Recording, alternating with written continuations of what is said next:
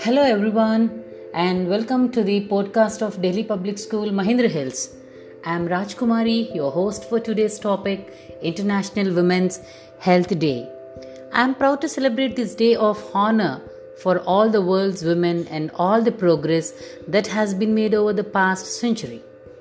Every woman has a right to health no matter which part of the world she hails from, what age she is, or what her ethnicity or religion is. This is the reason the International Day of Action for Women's Health has been observed every year on May 28 since 1987. The main agenda of this day is to promote the health and rights of all women all over the world. It is no secret that women are leading busier lives than ever before and have a tendency to let themselves slip low on their priority lists.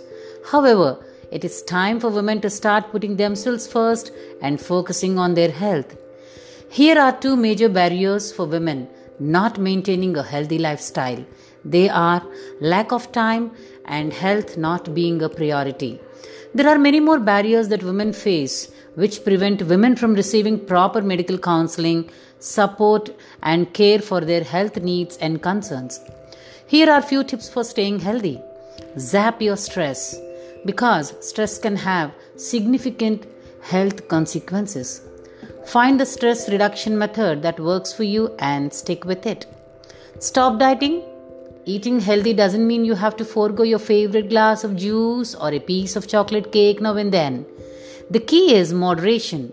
Get a mix of lean proteins, healthy fats, smart carbs, and fiber. Do more than cardio.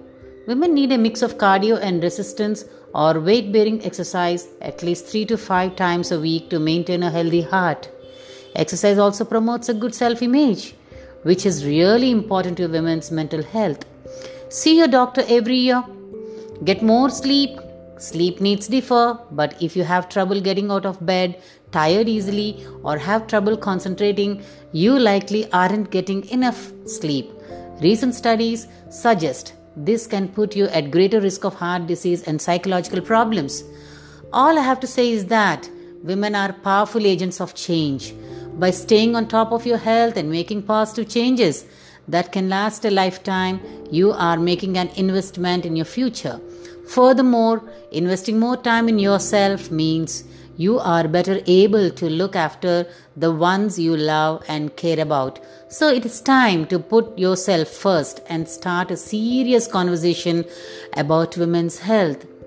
Educated and empowered women and girls can make informed decisions about their own health. They can read health information and participate in health education campaigns. They can recognize harmful practices and take a stand against them. Healthy, educated, empowered women are better able to contribute to the economic productivity of their own generation and to pass this progress on to the next generation. Ladies, we have come a long way. We still have a long way to go. Thank you and keep listening to DPS Mahendra Hills podcast. Signing off, Rajkumari.